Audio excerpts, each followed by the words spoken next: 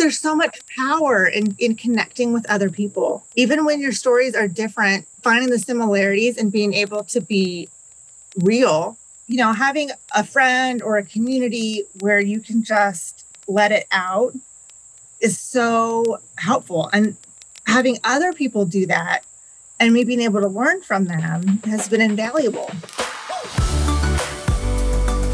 This is Katie. And I'm Laura. And welcome to the Radical Resilience Podcast.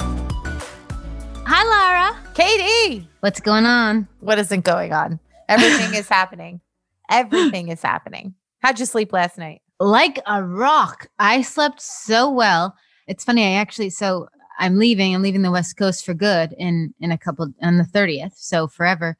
Well, I mean, and maybe we'll visit again, but for this chapter moving on. And I had these dreams at first last night that like the new people talk about having a jealousy little thing, but then the dream was really long, which I don't always have. And I don't usually remember them. But at first it was the new people that moved in and they went like up and down the street and they had all these kids and they had like a stroller and they had balloons and they're like, hi, we're the new people. And they gave everyone a balloon and then like treats and stuff. And I was so jealous that these people were becoming like taking my community. And I was like, I worked so hard for that community.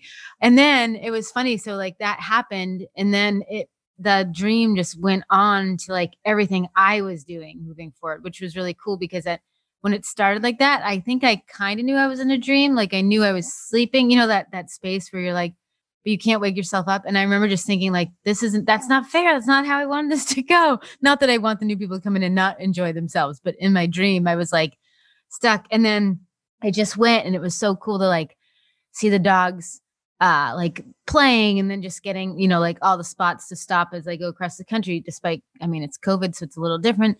And then like seeing Obi and Rebel run into snow and then packing like a snowball and having Obi think it's like a ball and then him catching it in the mouth and just squishing it because he's never done that. And then being like, where's the ball? And so the whole dream went through all of that. And so it was just beautiful because it was like this. It showed like feelings that I was having. It wasn't like this beautiful, perfect little like dream world. I had jealousy. I had, feelings that aren't like necessarily ones that you're super proud of when you have them. But it was really beautiful to just see like what happened as I like released and let go of everything. And so I loved it, and I slept hard and then I actually woke up happy and like, and I just got up and normally I like lay there and I can feel like the pain in my body and, and all this different stuff. And I didn't, I just got up. Oh, I also had to take medicine to poop last night. Yay. Which usually makes for a horrible, horrible night. I was like, I didn't know how to react to that. Well, it could make for a really good night if it works. Cause then like, I don't have a bowel obstruction and I have relief. It sucks when it doesn't work because then it's like doing something inside, but it's not leaving. And so it's creating a ton of pain. It didn't work, but it also let me sleep. So it wasn't like I wasn't up in pain, which may be why my dreams were crazy. Regardless, it was fine. It was great. But it sounds like you really had like what I'm hearing is that you released a lot of stuff. You just you worked through a whole bunch of things in the dream. And that sometimes, like you said, like they are so random and they, it's just like sort of your brain doing weird filing things and it comes out in bizarre dreams. And then on the other hand, it's like, sometimes you actually are working through something and then that sleep time is the space that you just need to do it. And you wake up truly with a new perspective. And, so this was something that I used to teach when I would teach my sleep health seminars. And when I was teaching that the body is so much more active at night while you're sleeping than it is when you're up and walking around, because when you're up and walking around, you're processing billions of bits of information at a time, right? Your brain is very, very busy trying to just like keep you standing upright. And, all of your senses are collecting all of this information. And when you sleep, that is your brain's opportunity to actually like do something with all the information that it collected throughout the day, moving memories into long-term, from short-term to long-term, creating categories of things that it's taken in throughout the day, and actually like making sense of problems and applying problems to old connections that exist or creating new ones. So the concept of like, I'll sleep on it and I'll tell you in the morning is actually a thing that people can do. Like we can actually go to sleep and have our brains do some processing and wake up with new perspective in the morning just because of the space and the time and the activity that our brain has done while we've been asleep. So I think that's super duper awesome that you had that rest time to like work through all those feelings and could wake up refreshed and ready for the next adventure. Anything. How did you sleep? I think I slept last night.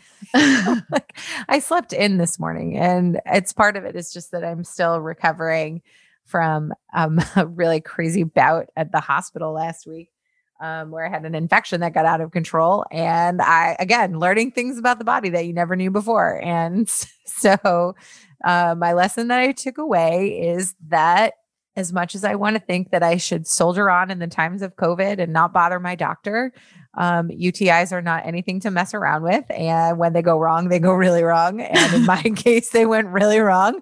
And so, but I'm on the mend now after lots of fluids through an IV and antibiotics and all of the above. And I was actually really excited last night to sleep because I actually ate dinner. I ate a meal for the first time in 5 days. My body could tolerate food, which was such a relief. And I didn't have heartburn. I didn't have any pain while I was sleeping because part of what had happened with this infection was I had indigestion and I couldn't keep anything down. And so I was nauseous for like 5 days, horrible headache, like crazy fever. And so to be able to like eat a regular meal with like, it was a mini meal, it was like salad and some fish and whatever. But the fact that it didn't bother me at all was such a relief, and that I slept peacefully was really great, and slept in and like had that recovery time. So I think that what I'm feeling today is that I'm on the road to recovery. That is the feeling. Like I'm past it. I'm past the rain. I'm onto the rainbows, and that feels really nice. So I'm here and I'm happy to be with you and to be with our guest. Your body knew to do all of that and get itself well enough so that you could record the podcast this week. That's right. Because I was like, oh no, do we need to cancel? And then no, because it's part of the healing. Listening to these stories all the time, listening to everyone we have on always makes me feel better. So I wholeheartedly agree. It is absolutely, I think it is as valuable to me as it is hopefully to our listeners, like just to sit back and learn. It's just delicious. And we have an amazing person for you guys to learn from this week. You will love her. Yes. So when we come back from this quick break, we're going to bring you Maya. Life is always happening, nonstop, every moment. Things either feel as if they're coming together or they're falling apart. When you're on this wild ride, the falling apart moments can feel like the end of who you are. But with the proper skill set, these circumstances that break us down become the moments that awaken us, build our strength, and cause us to grow. To prepare your skill set, I created the Revolutionary Resiliency course, challenging yourself to go within, dig deeper, make discoveries, and learn while being guided through the exercises and soul work. Together, we will build resilience that is not just radical, but revolutionary. Visit our website, radicalresiliencepodcast.com, to get started. I love you, and I'll see you there.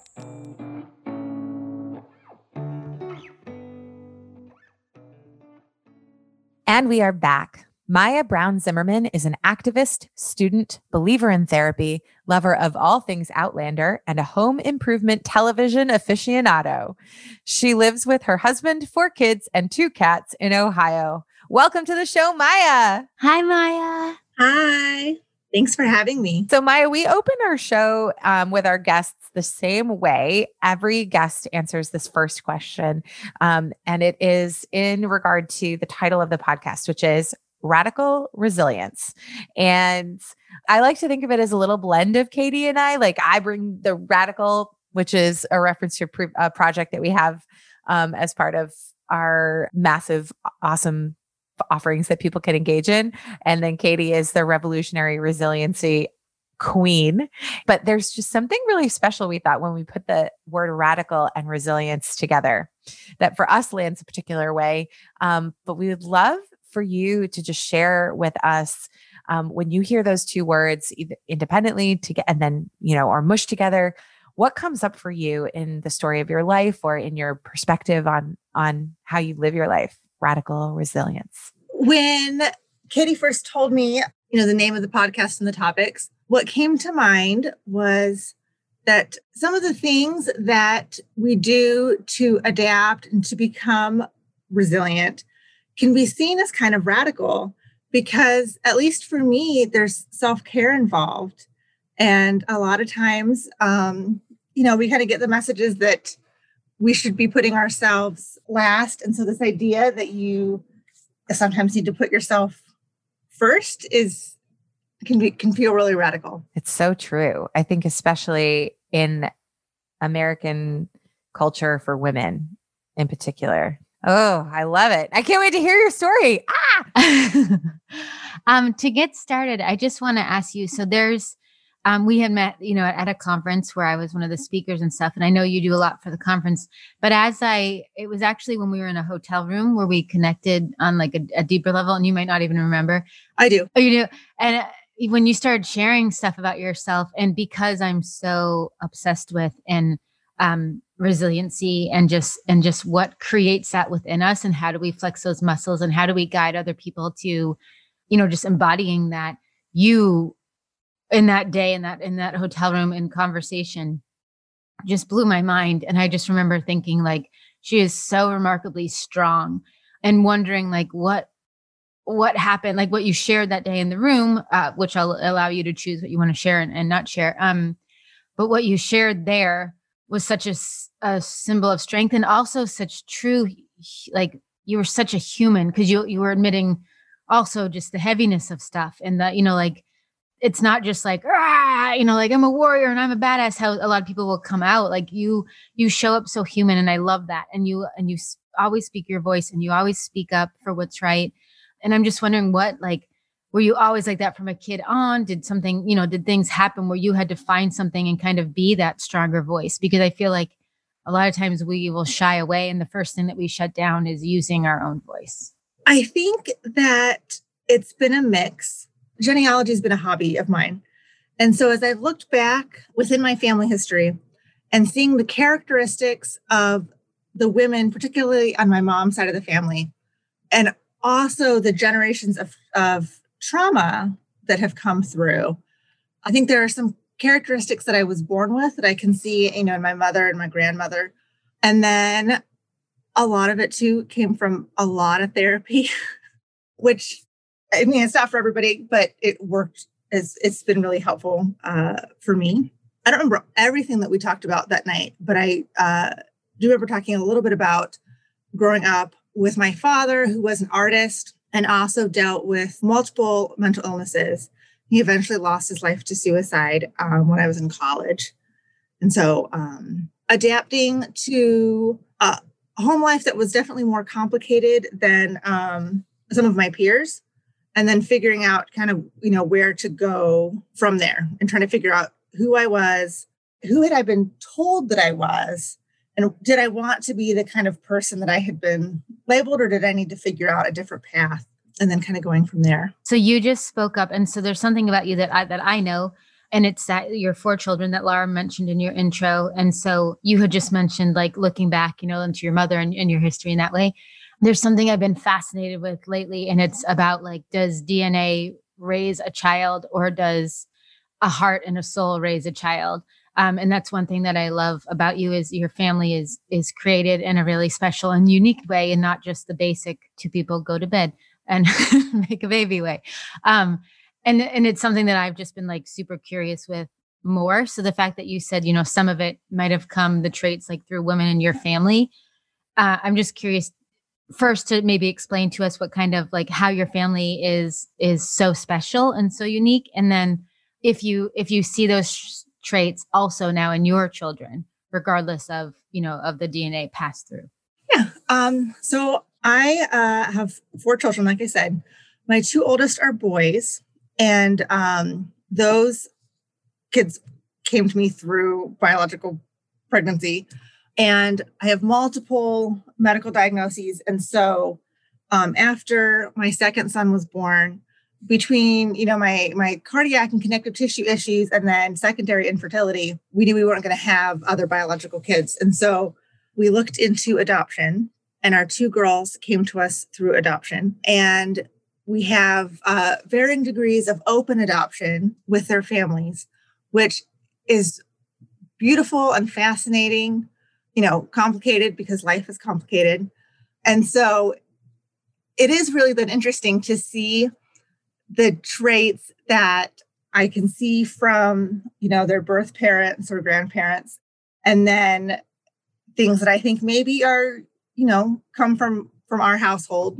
I hope that I'm passing on the strength and problem solving that I have gotten from the women who came before me onto my kids. I guess we'll see as they get older. I know your children and they're phenomenal. I certainly have fun with them. So you've hinted at a couple of things here in the world of your story that really speak to me about a path to resilience.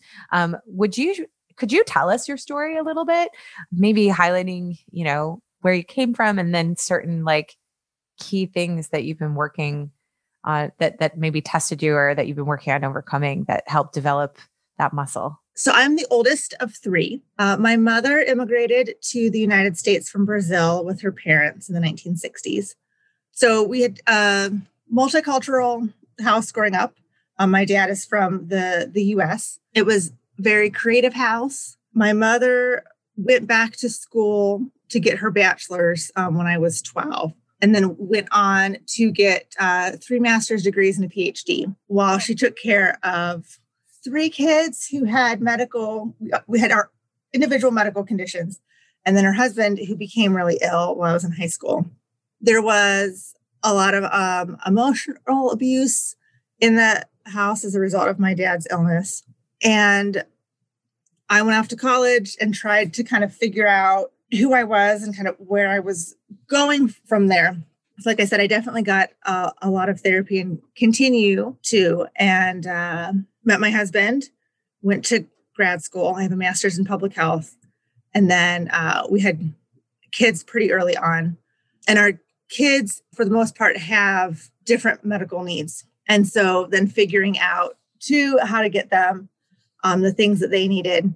And I spent a lot of time doing advocacy work in the chronic illness community and in the schools. So it sounds like there is a number of areas where you've had to flex a little bit from, a bit of a, like that combination of like power mom, but then a little bit of rocky emotional territory here with dad. And then of course, him losing his life to suicide and chronic illnesses of your own, from childhood all the way through, eventually, affecting your fertility after 2 children, and then kids who are also coping with something similar. One of the messages that I got growing up was that, hard things happen to everybody and you just suck it up and you deal with it. And, to an extent, the message was people don't care about your problems. You just need to deal with it because nobody's going to save you but yourself. And in college, my freshman year, I met a girl down the hall named Evgenia, who became one of my best friends. And she also had a lot of medical issues. And we were talking, and she'd come back from a doctor's appointment that day that had been not fantastic. And so, I was asking her how she, deals with the days that you get a lot of bad news. And she said, well, I take a day to really feel everything. Because if I don't feel all the sadness and frustration and anger, then it's just going to keep coming out at different times. And so I take a day or 2 days and I just feel it all. And then I'm able to kind of figure out my next steps and move on. And it was the first time I'd heard somebody talk about allowing yourself to feel all of the negative and giving yourself room and space and permission to process it. And so then I really tried to take that and work it into my own life. And for me, it's been healthier than to just say, I'm going to buckle up and suck it up, and having the permission to be able to say, this is really crappy and today is really hard, makes it easier for me to be able to figure out where to go from there and to be able to use the tools in my, emotional toolbox to get through things. Was your home growing up? I know a lot, like we have parents all around the same age. So with me, my dad was like, well, just put a smile on, like, because he was, and I learned later in life that he was so scared of me going dark or struggling. And he had so much blame for me getting an illness and stuff like that, that he couldn't bear the thought of me getting, a dark thought and stuff. So he just like, lovingly tried to keep me positive, but was just so ingenuine. It wasn't real and stuff. Were you taught, whether like purposely or not, that there were feelings that were good and there were feelings that were bad, and there was ways to be okay, and there were ways that were like, because you just used the word negative. And for me now, like with all the work I do, I know that there's every emotion is a teacher, and every emotion there's something to, like to figure out, or there's something that they're stuck. But I remember forever feeling like, well, I don't want to have that feeling because that's a bad feeling, or I don't want to. And I had a huge problem feeling like a burden. I did not want to burden anyone with anything I was going through. So was that all part of your childhood also, where you maybe developed skills, but at that point they weren't the right skills, but you were still coming up like with your own coping strategies at that age that were the best for you at that time? Yeah, definitely. When you brought up your dad's feelings about your illness, I know that my parents had guilt surrounding my diagnosis, even though it wasn't anything that anybody did. I mean, things just happen. But they were both very concerned about me identifying as somebody who was sick. And in their head, that was something you didn't want to be. And so don't talk too much about your diagnosis. I mean, I had extended family, didn't know anything was going on until I was like in my 20s. And, just like, don't talk to people about it. Don't talk with us about it, because I don't know, I suppose it was scary to them, and maybe talking about it made it more real. I'm not really sure. It's not a conversation we ever really got to have. And both of my parents have passed away, but that was definitely, anything in that realm was kind of off limits, where now I think that it can be really healthy and to have that as part of your identity. I'm a lot of different things. And one of those things is that I have a disability and I'm sick. It's just a fact. It's part of who I am. And I've embraced that. But that was definitely something taboo growing up. And I didn't want to rock the boat too much when things were already volatile at home. And so just trying to be the peacemaker, you said, have a smile on your face. And yeah. I'm really hearing a theme of just acknowledgement of what is in the building of your resilience, where you've transformed as an adult into, the powerhouse that Katie met at the conference that day, is through like, that learning to acknowledge your feelings, and like to just be able to take a day and be like, this sucks. And I'm not going to pretend that it doesn't. And anyone who asks, I'm going to be like, and it sucks, and to just feel those feelings then allows you the space to move forward again to the next thing. And it doesn't mean that you live there forever. I'm not hearing that you're like, and I'm going to live in this day forever if everything is terrible, but like just the acknowledgement is the thing that then creates freedom to move forward. But then also I hear that again in what you just described of like, it was almost impossible for you to acknowledge any of it when having a diagnosis for anything wasn't something to talk about. And now there is, you're discovering like community and like support and life and breath, and just saying like, yeah, I have this, diagnosis, and I'm not the only person in the world who has it. And so here are the things that are unique about my life. And there's no judgment on it. Like what I'm hearing is like that through acknowledging and connecting with other people and being able to just own that piece of your identity, it doesn't run you anymore. Like it becomes a vehicle for moving forward, for getting support. Like you get it back. It's yours. And so do you mind, and it's totally okay with you if you don't want to, but like, do you mind sharing with our audience, like what are some of the health conditions that you deal with? Because maybe some of our listeners also have some of similar things. And yeah, I have Marfan syndrome, which is a genetic connective tissue disorder that affects the aorta, the lungs, the eyes, the skin, bones, and nervous system. And I was diagnosed with that when I was 8, and I've had 11 different surgeries, most of which are tied to that diagnosis. I also have endometriosis and adenomyosis and fibromyalgia. So chronic pain has kind of been a theme for a while, between all of those different diagnoses. And then anxiety and depression. What's crazy is like seeing who you are and how you show up. So I know her and I know some of the communities that she's part of. And I don't know if you are on like a legit leader of all of them or not, but I know that every single person that I've met in that community, the moment they have a problem, the moment they know that they have a surgery coming up, the moment they have a question, if they see something that like triggered them on Instagram, like literally it could be anything, not just like a medical thing. Every one of them will say like, well, did you reach out to Maya? Like, did you reach out to Maya? She's just this voice. And it's incredible to know that like what you had to go through where it was so, like either shameful or whatever. Like I was told not to tell anyone about what I had because my parents thought it would limit my job opportunities. And they didn't know that it meant to me that I had something shameful and that I had to hide and that it wasn't okay to be me. And if someone knew I was sick, they'd be like, oh, we'll pray for you to get better. So that I was something that needed to be fixed, and that's how I saw it. And to see that thousands, I've seen thousands of people go up to Maya and reach out to her online, in person before COVID and just go to you for this like advice and this freedom. And it's funny because it's not that you're then giving the illness power, that it's like, okay, before I denied it and now that's all I'm about. Because there are some people that you and I know who then become consumed with being the illness and not knowing that that's just a part of them. Like today is Tuesday. I have, endometriosis. I have like those, that's just something, but that's not who I am. That's not my heart and my soul and my passions and my purpose and stuff. So it's just wild to hear like the differences. I'm curious if any of that, having that upbringing, the way that you probably had to show up in your house with your father and stuff, when you met your husband, was it easy to let like a male figure in? Was it easy to like then share yourself with someone so authentically? How did that relationship start from, going from like a hiding spot to something that's so vulnerable?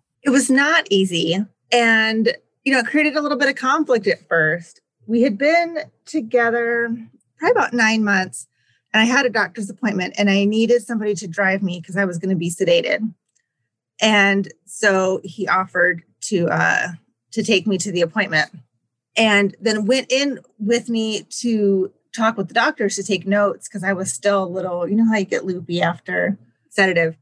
And I had been really, I don't know if standoffish is exactly the word, but I hadn't wanted to talk with him about all of this because I'd had people leave in the past, when they found out that something was going on. And I wanted to just be able to handle it myself, right? Because like that's what I'm supposed to do.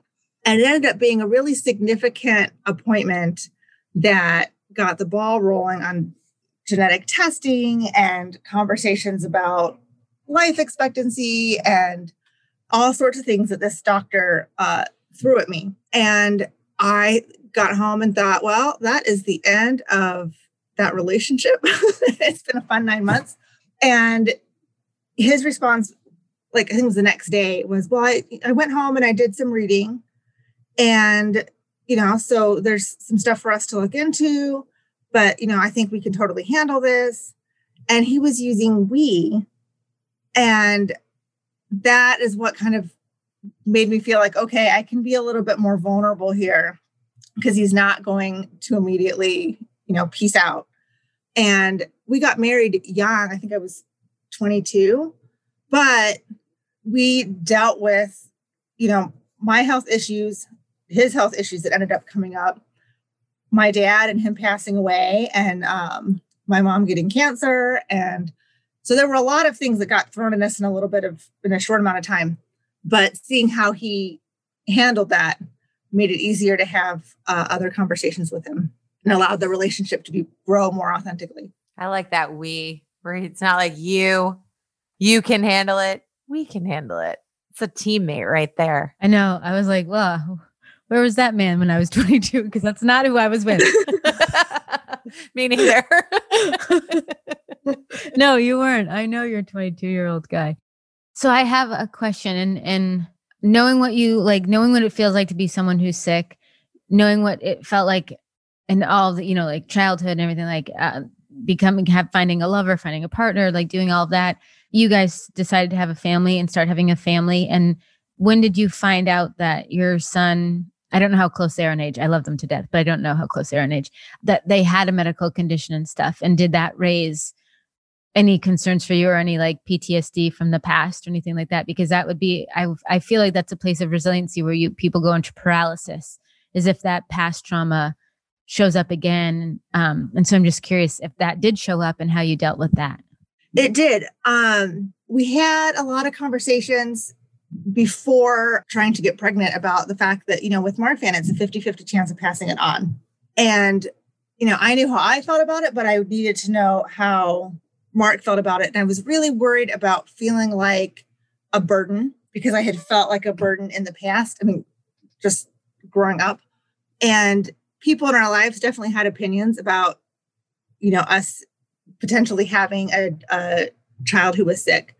And I felt really guilty, and, that I wouldn't be able to be the type of parent that, I could see on TV or see other people with this unlimited energy and physical strength and able to, do all this stuff. Cause I knew that wasn't going to be able to be me. And every mom listening to the podcast laughs, right? Like that fairy tale doesn't exist anywhere. Continue. Sorry, I just had to interject that. It exists in my head. Right? And it's the loudest in our head. So yeah. And he said, there's no perfect parent, but you can have perfect love. And we will love this kid no matter what. And that's the best thing that you can give. And that you deserve the same opportunities for happiness that healthy people deserve. And so that was really profound for me. Wait, your husband said that? Yeah. That I could give myself the permission to that it was okay to want to be a mom, and that I could give my kids the knowledge every day that they are loved, which is different from how I grew up. And so that I could then parent differently than how I was parented. With our oldest, he's autistic. We found out his diagnosis. The boys are 23 months apart. And so I was 3 months pregnant with my second when we got Miles's diagnosis. And so that was really scary. I worried about splitting my time and energy and resources. And then we found out that Julian had Marfan. I mean, like literally it was the first thing that I said when they held him up in the operating room. I looked over at Mark and I said, look at those fingers. We've got a Marf baby. And 2 weeks later, we had the blood work. And so then I thought, okay, now I've got two kids with two different sets of significant needs. How am I going to balance that? And did I make a mistake? Was I unfair to them? Coming back to that, I don't have this perfect body and the perfect strength and everything. How am I going to be able to manage that? So it was a time of a lot of stress. And it's when I started to write and into blog, and that helped me get through it. Again, it's like the connecting and the outreach and just acknowledging how things are. You're just out there. I think there's so much power in connecting with other people. Even when your stories are different, finding the similarities and being able to be real and having a friend or a community where you can just let it out is so helpful. And having other people do that and me being able to learn from them has been invaluable. So you go from wondering if you're going to have enough energy to be a parent to having two biological children of your own, both with their own unique diagnoses. And then you're like, we should adopt. Yeah. How did you get to that decision? Yeah, making? tell me more. I always knew that I wanted a lot of kids. I wasn't sure that I would like being a stay-at-home mom. And then I did. So I don't know, it just felt like somebody was missing. And we talked about it and felt like adoption was the way to go. And the process was so emotionally difficult. And it was over 2 years while we were waiting to find Ruby. And during that time, my husband was like, we definitely should do this again. I know him, but I love this. I didn't know all this about him. I'm like, wow, what a rock. What a partner. we have not had a third child, and you were telling me that you think we should have a fourth. And he's like, yeah, definitely. I was not sure what I thought about him in that moment. But, you just roll with it. For your adoption, because I know, so I have an endometriosis and I have a bunch of infertility stuff. And one of the things that people always said right away after like my ectopic, my molar pregnancy, everything was like, well, you should just adopt. You should just adopt.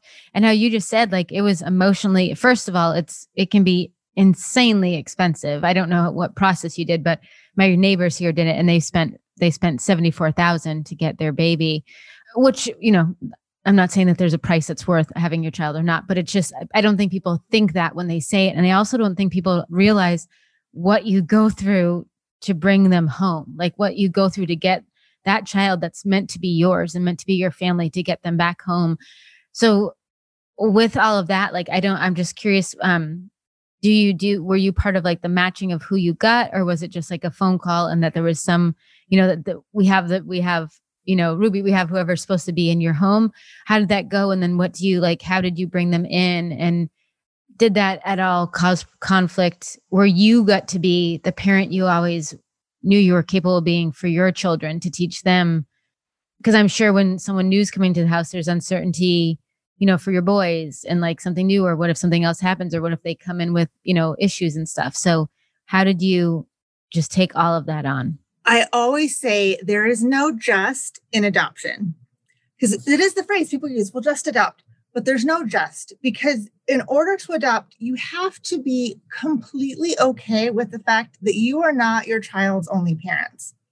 Whether you have any kind of relationship going forward with their birth parents, whether you know anything about them, they exist and they are part of your child's story, and they are going to come up in some way. And so you have to be confident in who you are and your parenting, to know that you are not the only one. And I think with adoption, especially, we have one of our children is a different ethnicity than we are. And so with transracial adoption, it was really embracing that love is not enough. I needed to bring in resources, create a community, that I cannot be every single thing that my child needs, which I think is true for our biological kids too, but I had never really thought about it that way. In terms of the process for Ruby, for our third child, we went with an agency, and 15 months in, found out that the agency, like they emailed us that they were closing like immediately, and that they hadn't shown our profile or anything to anybody in the 15 months that we had been waiting. And it was this huge blow. Like, we thought things had been happening that, weren't. And now I needed to find somewhere to transfer our home study to. And in a weekend, I called every agency in the state of Ohio and put together a spreadsheet. And I thought, I can just type A myself through this. We picked an agency, and then I was like, well, we can actually work with multiple agencies at once. So I'm going to share our home study with other places, and I'm going to look at stuff online. And, we're just going to put ourselves out there. And it made me so depressed. I don't think I've ever been more depressed, because I thought I could completely control the process, and you really can't. It's going to happen when it's going to happen, how it's going to happen. And, we had 2 different situations where we were matched, and then for different reasons, the child didn't come home with us, which in adoptive parent language is called a failed adoption. But I wouldn't call it that, because they're with, where they need to be. They're with their birth parent, or they're with another family. And so it's a failure for me, but not a failure for the child. But that was really hard. And so ultimately we got a phone call at 5 p.m. on a Monday, when we had loaded up the boys in the car for T-ball practice, letting us know that we had a daughter at the other end of the state if we were ready to come get her, which was not at all how I had envisioned it working out. And the boys, so that we were thrust into, hi, here's, 6 hours later, here's your kid. And so there was a learning curve adjusting to her needs. And then, like you said, kind of melding things together. But the boys, we kept abreast of the process the whole time. So even though they were young, we had talked about it. When we had been matched before, they called that baby their maybe baby, because maybe the baby's going to come home to our house and maybe they're not, but we're preparing for them. So they were really excited to have this new person in our family and get to know them. So not that it was like a seamless process, because it wasn't, but no, but I mean, and that's something that you've said through all of it is like therapy, which is talking about it. Like you knew the power of having conversation, and it doesn't mean that the conversation has to, I think what people think is I'm not going to have the conversation unless I'm an expert in this and unless I can solve it. I think that's where people go wrong is like, well, I'm not going to speak up unless I can make this person's thing better, where it's like, if I can just hold the space for you to tell me how you're feeling and I can, validate what you're going through, or just being there for someone. I think just having the conversation, you're seeing so Laura, her boys do videos at conference every year with me and Andy, and they're hysterical. They totally take over. Andy at first was like, well, tell us what to do. And then she sat back and she's like, yo, those two have a vision. Like they are directors and they need to be in LA, and they do like accents and they had so much character. They're so funny, but they are so articulate. You guys were nowhere nearby. Not that you just abandoned your children with me and Andy. We're trustworthy, but like you guys weren't there, and they hold their own and they're so confident and they're so empowered, and they're younger. A lot of people don't have a voice at that age. A lot of people depend on their parents still to kind of do that, and to see what you've created in them and to see like that, it's like going through life, seeing how the conversation. And I think it's just so important to stress that it's not about having the answers. It's about not being afraid to share whatever you're experiencing. Definitely. And trying to create a community where you can all share with each other. And then giving your kids the tools to be able to do that themselves. So when did you get the fourth? The fourth, Eliza came to us like that. I was 3 days out of my hysterectomy when I got an email.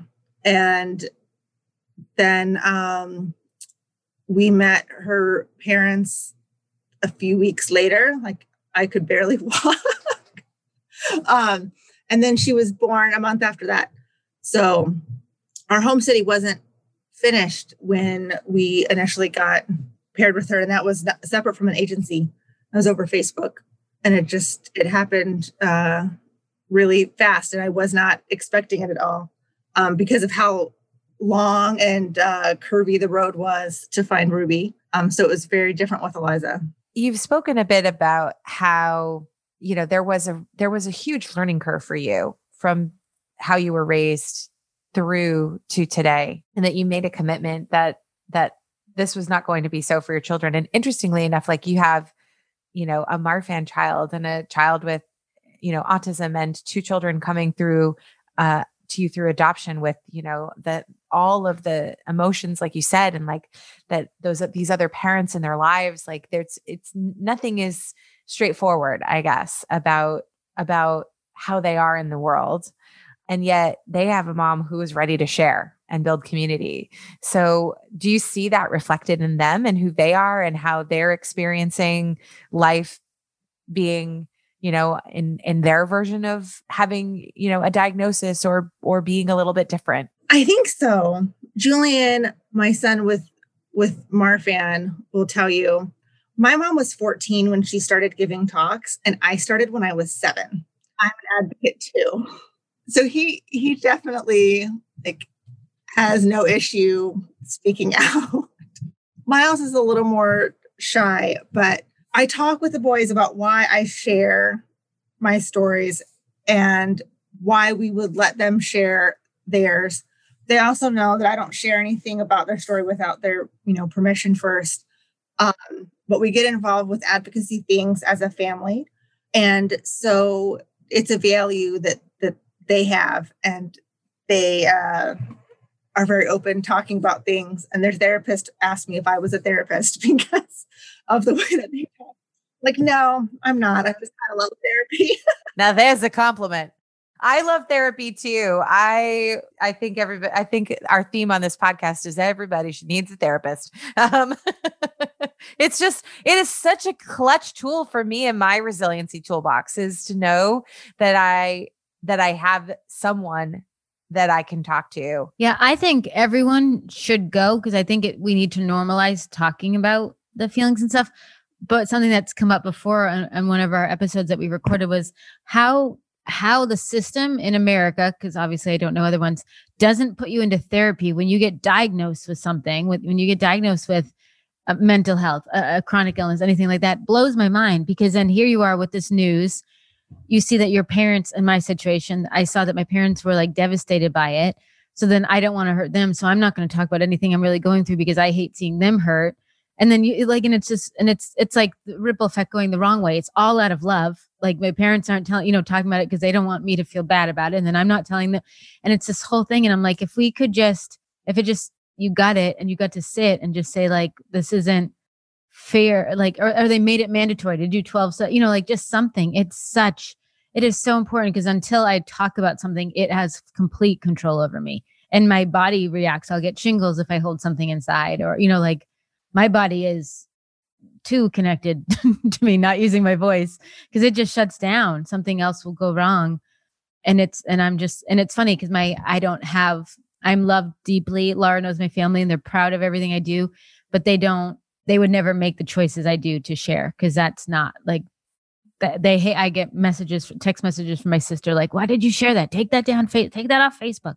Why would you do that? And it's everyone's own comfort. But for me, it is healing. And for me, the messages you get back from people thanking you, the messages that you get from like people telling you that it's, the thing that saved them or the thing that pushed you, watching you be what you are for all the Marfan conference and for all connective tissue disorders. Like you are, she is like Yoda for these people. I never thought I would make a Star Wars reference. It's been a long few days with that Mandalorian episode, but you are. And it's remarkable because it's not, you didn't have to solve anything. You didn't have to get well. You didn't have to get better. You didn't have to fix your kids. There was nothing wrong with them. They're exactly who they're supposed to be. And it's incredible. And you've let them know that. And I think that's what we have missing is that there's something consciously or subconsciously where we don't feel like we're enough because of something else. And you've had this family of 4 kids that you fought like hell for, and they all will grow up knowing that they're perfect, exactly how they are. And I think that's just incredible. If there was anything, just to honor time and stuff, if there was anything that you could tell Laura and I and all the listeners, like do this tomorrow, and that would help support your mission or help support your belief and journey and resiliency or what that would look like. What would you have us do tomorrow? Or what would you have us contemplate? Or if you are considering therapy, then to look into it and to realize that there are lots of different types of therapy and therapists. And it's important to find one that meshes with your personality and the way that you see things, and know that it may take a little while to find the right person or the right program, but there are resources available out there to help you. Thank you so much. Oh, Katie, I think we're ready to play a game. We are ready to play a game. Okay, so this game, Maya, you know me and Andy, so you know that we're the duo of power of play. I am going to just name a color. You're going to find something with that color and bring it back. There's no other rule. There's no it doesn't have to do anything. And you're going to just bring it back. The catch is you only have 30 seconds to do it. I'm going to name actually the color rainbow. Laura, you share what you got first. So my thing that is a rainbow is I have a Boston puzzle, and it is all of the shoes that were picked up from the finish line of the Boston Marathon in the year of the bombing, formed into a heart. In the middle, it says, "We will finish the race." So of course, like the shoes are all different colors.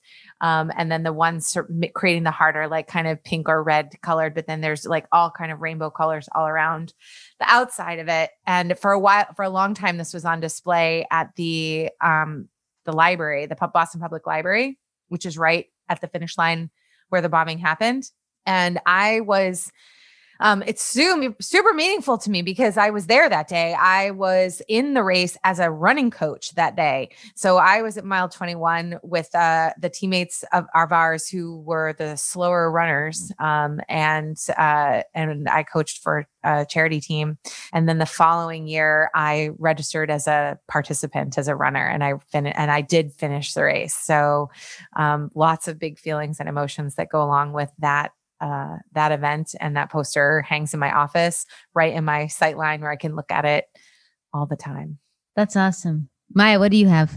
It is my girls' button art game. So there's lots of bright colors of different things, and you put the button in to match the color to make the animal. All right, I'll show you mine. So mine is, and I just broke it as I grabbed it, but I have it up. It's up on the wall at all times. All year. I bought it for Rebel's birthday 2 years ago, and then it just became above the kitchen table.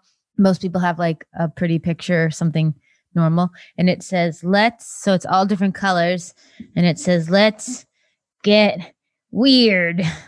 And Rebel's so weird, so we had it for his birthday up on that wall in that spot, and then we were like, let's just keep it. That's us. That's perfect for our kitchen. So we had it up. And now I have it down, but I'm not getting rid of it, even though I'll tape the L back on because I just broke the L off. But I love it. And so I'm keeping it, and it's coming with me, and I'm going to hang it on tough days across the minivan. Maya, can you tell the audience, where can they find you on the internet if they wanted to connect with you, or do you have a cause, or where would you like people to go? I am on Twitter. I'm Marfmom, MARFMOM. Or they can find me on Facebook at the page Musings of a Marfan Mom. So it is time for our final segment. Get out of here. And the rules are simple. We're all of us going to get out of here on this podcast. It's time for us to go. But where we're going to today is an imaginary make-believe land. It could be from your favorite book, TV show, movie, musing, sketch in a sketchbook, but it just cannot be a place that exists in reality. It could be from a song. I don't know. But we're all getting out of here somewhere. So I'm going to start with Katie today. Katie, where are you getting out of here to? I know I've used it before, but it's a little bit of a different spot. It's going to be Punky Brewster again, but it's her tree house. Because I actually have been Googling, now knowing I'll have more space. I don't have a home, but I've been Googling how to make an epic tree house again. So I Googled the plans that she had for hers. And since I was in Colorado last week, I've been like trying to figure out what she had. Because my dad built one to match hers when I was a kid. So, sometimes you're supposed to do things a certain way in life. And I'm just working on this treehouse. So it's Punky Brewster, but it's not like just her life with Margot and Alan and everyone in Cherry. It's her in the treehouse, just doing her own thing. You guys are welcome to come, but that's where I'm going to be. Maya, where are you going to get out of here to? Well, true to my introduction, I'm an Outlander fan. So I will get out of here to Fraser's Ridge, up in the Smoky Mountains of North Carolina. Today, I'm going to get out of here to, I was editing a document for work. This is such a weird beginning to a make-believe place, but on the document, there was a picture of a meadow that had like purple flowers and like big mountains and blue skies. And it just looked like fresh, crisp air and warm sunshine. And sitting here in the cold, dark, snowy New England, I immediately messaged all of my coworkers and I was like, hey, can we just have our next team meeting in that picture? I would like to go to the world of that picture where we're all in person, where there's no pandemic and there's a beautiful view and I can see all of your faces like in real life, and like, let's have a meeting in the picture. So this week I'm going to that picture. That's where I'm going. I'm going to be like Mary Poppins in the chalk drawings. Poof. I wasn't expecting that from you at all because you watch so much TV stuff. You always know TV places or books, or I wasn't expecting. But I've been watching Lovecraft Country, and that is not a place I want to get out of here to. It is terrifying. I mean, I know the real world is also terrifying, and that's the whole point of the show, but like, dang, that is a scary show. So I'm not getting out of here to any of the places on TV these days. I'm getting out of here to that very nice picture in the document at work. That's where I'm going. Awesome. Well, Maya, thank you so much for joining us and for just talking stuff. Is your husband open to ever doing interviews? I will have to ask him. I would be so curious. I've always wanted, and my parents won't do it. And my partners from the past won't do it also. But I've always wanted to interview someone who was like, made the choice knowingly to get, not that there's something wrong with us, obviously, like we said, but made the choice knowing that like, okay, this isn't going to be what everyone else, or people might criticize us. Like you said, when you plan to have a family, everyone gives their 2 cents suddenly, even though you don't need it or ask for it. So if he is open, I would love to just talk to him about what it's like and that the resiliency to have to step up and support someone who might like just be sheltered from, like I push back obviously from receiving it, from just the way what I had gone through to try to protect people and save people. So if he is open, let us know. Cause I think that would be really fascinating to hear, especially as someone who has struggled with letting people in for that. Yeah, I'll definitely ask him. Cool. Thank you so much, Maya. Thank you. Goodbye, everybody. Goodbye, everybody. Don't forget to like and subscribe on your favorite podcast app and leave us that sweet 5-star review. It helps people find us and makes our hearts ever so happy. You can follow me, Laura Ingalls, at LJ Ingalls on Instagram and Twitter. And me, Katie Lasky, at Katie Lovebomb on Instagram. Or follow the pod at Rad Resilient Pod on Instagram and Twitter. And check us out on the web at radicalresiliencepodcast.com. However you find us out there in this virtual world, know that we are so glad you're here. We love you, and we'll see you next week.